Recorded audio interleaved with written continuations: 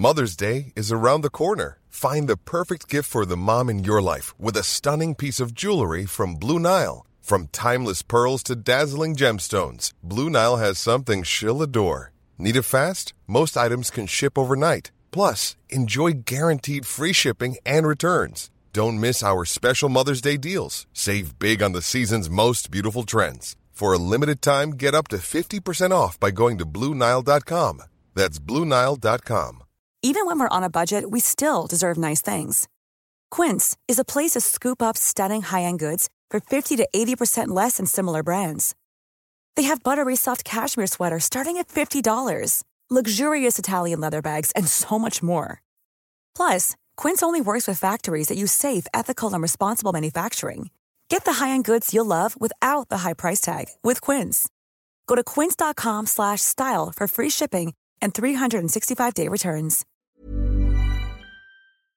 Right, let's talk about the accident because it's not even a year yet, is it? No, not a year, mate.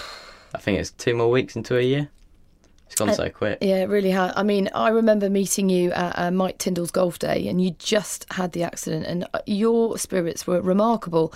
But how were you feeling inside? I mean, just cast your mind back before the accident and then and during and just describe it to us. Just tell us, and anyone who out there who doesn't know, what actually happened.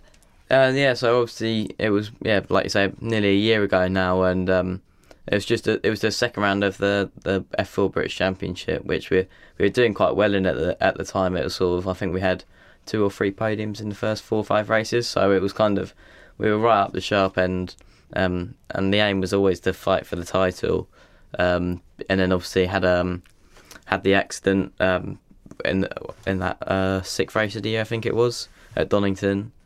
Just a stationary car just spun off, and my view was kind of blocked by 2 other cars that I was racing with, and as they pulled out the way last minute, it was kind of, this car was just suddenly all I could see. So it was one of those sort of accidents where it's no one's fault, but it's just one of those things that can happen sometimes. But it was obviously it was a tough time at that point for everyone involved, like my family and friends and stuff. Yeah. So what do you actually remember of it? Or have you been able to sort of block a lot of the pain out? I wasn't even in pain at the time. I think I was awake for the first 40 minutes after my accident, and then they put me into an induced coma. But in terms of being in pain, obviously the medics were really good at getting to me quite quick. And at the time, like I said, I felt fine.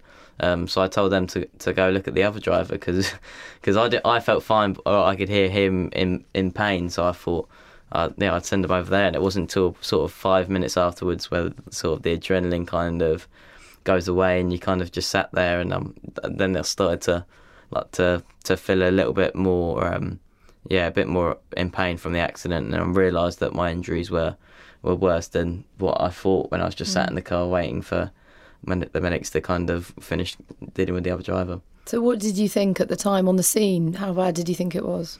I knew it was quite bad, because just purely off people's faces. I mean, it was a weird feeling being sat in the car, not being able to get out because of how bad the crash was, but just looking around at sort of the doctors' faces and everything, you could see not panic spreading them, but they knew how serious it was quite early on.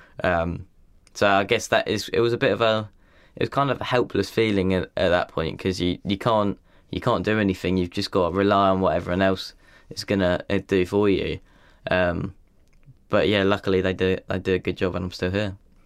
Absolutely. Now, in that 40 minutes that you just talked of, your sister was with you, wasn't she? Tell us what you remember of the conversation that you had with Bonnie. She was still with me by the side of the car. Obviously, they when the doctors went out on track, they asked if any of the family wanted to come out, and at that point, my mum was she was a bit fragile, so Dad was looking after her, and Bonnie said that she'd go. And then she was kind of perched by the side of my car for, like you say, the first 40 minutes that I could remember before they put me to sleep. So she was kind of there the whole time.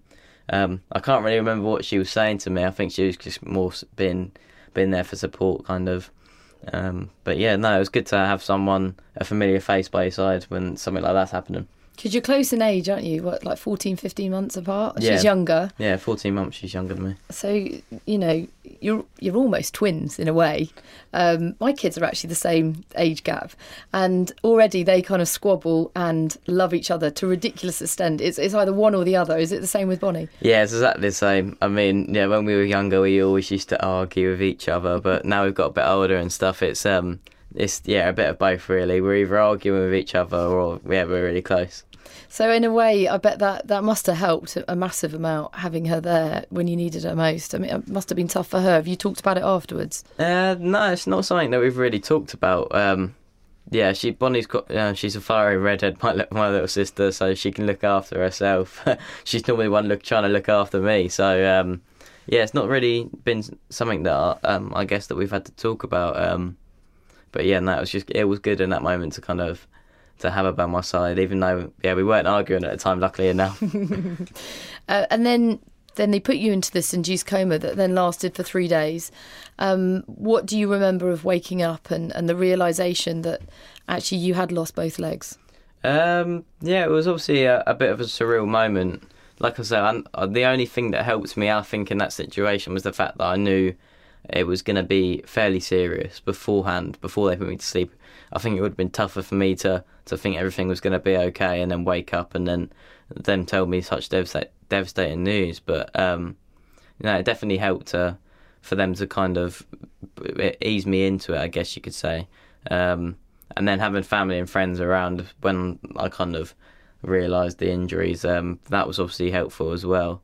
So no, it was kind of, although it's such a shocking thing to find out, there was a few things that happened in the build up to it that I think for me helped me to move on with it a bit quicker.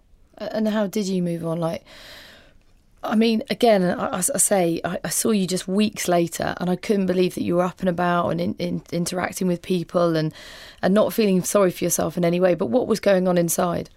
It's difficult to say, really. Obviously, I didn't really have a chance to sit in hospital in the dark and kind of get myself down about it, just because I had so many bubbly kind of positive people around me. Like my family were there, all of my friends from school and from racing, all the members of the team, they were always coming to the hospital. I don't think I had a day in hospital where I didn't have more people than I was meant to have in my room with me, which was obviously really helpful, because it just feels normal when you've got people around you that you know. If I was sat in hospital and I didn't have anyone around me that I really knew, then I might have felt a bit different. But no, it definitely helps out a lot.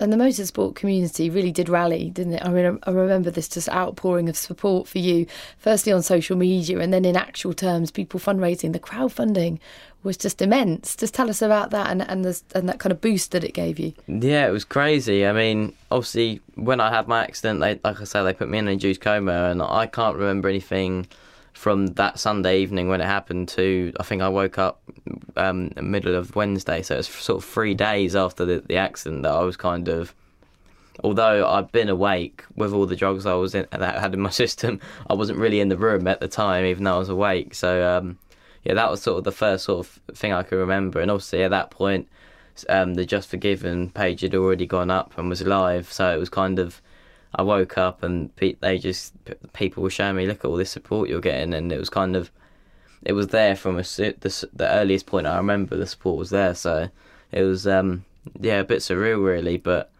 like I say, I didn't even know anything was going on. I was daydreaming, I guess you could say, and then I woke up and to all this support, and it was a bit overwhelming, but it was a pretty cool feeling to have from early days anyway.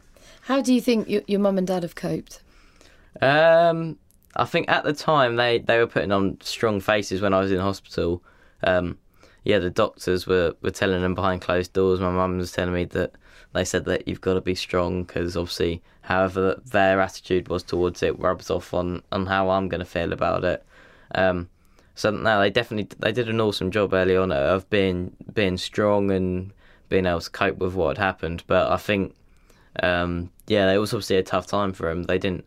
I think it probably affected my dad early on more than it affected my mum, just because he was the one who got me into racing. So I think at some stage he probably felt a bit guilty for what had happened to me. But no, he kind of, I was quite early on. I just told him that it was something that, or that he couldn't force me to do it. Although he wanted me to do it from a young age, it was something that I wanted to do myself. Otherwise, I wouldn't have done it. So I think that kind of helped him get over things. And then obviously my mum, with everything going on, trying to be the strong one and hold everyone together. It was tough on her as well, and I think she's taken a bit longer to come to terms with it, just because early on she probably blocked it out more than the rest of us did. But no, I think we're getting there, and like I say, we're quite strong as a unit. So I think that's how everyone's helping each other out. And do you think it has brought you closer together? Yeah, I think so.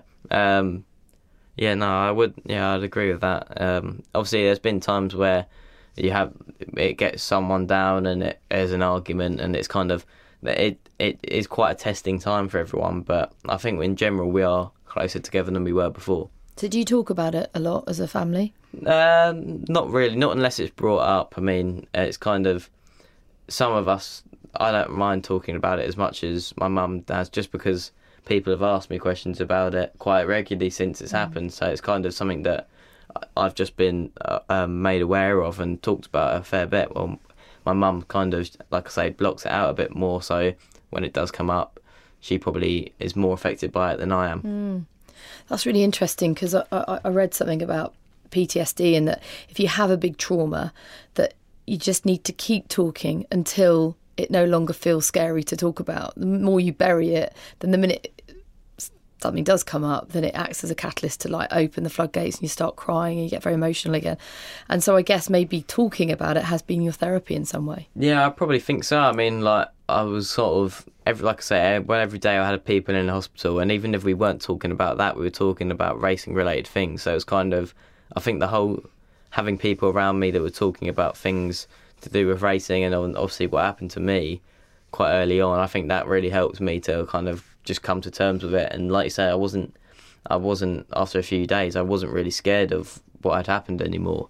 Obviously it lasts longer than a few days, it's not that simple, but the majority of what had happened and the overwhelming feeling I had was kind of gone quite soon.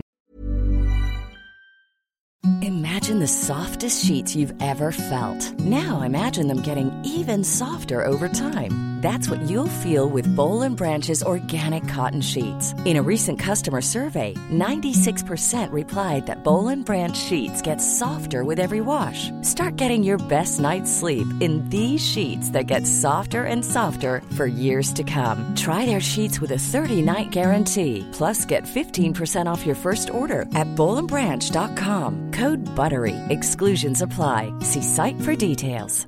Imagine the softest sheets you've ever felt. Now imagine them getting even softer over time. That's what you'll feel with Boll & Branch's organic cotton sheets. In a recent customer survey, 96% replied that Boll & Branch sheets get softer with every wash. Start getting your best night's sleep in these sheets that get softer and softer for years to come. Try their sheets with a 30-night guarantee. Plus, get 15% off your first order at bollandbranch.com. Code BUTTERY. Exclusions apply. See site for details.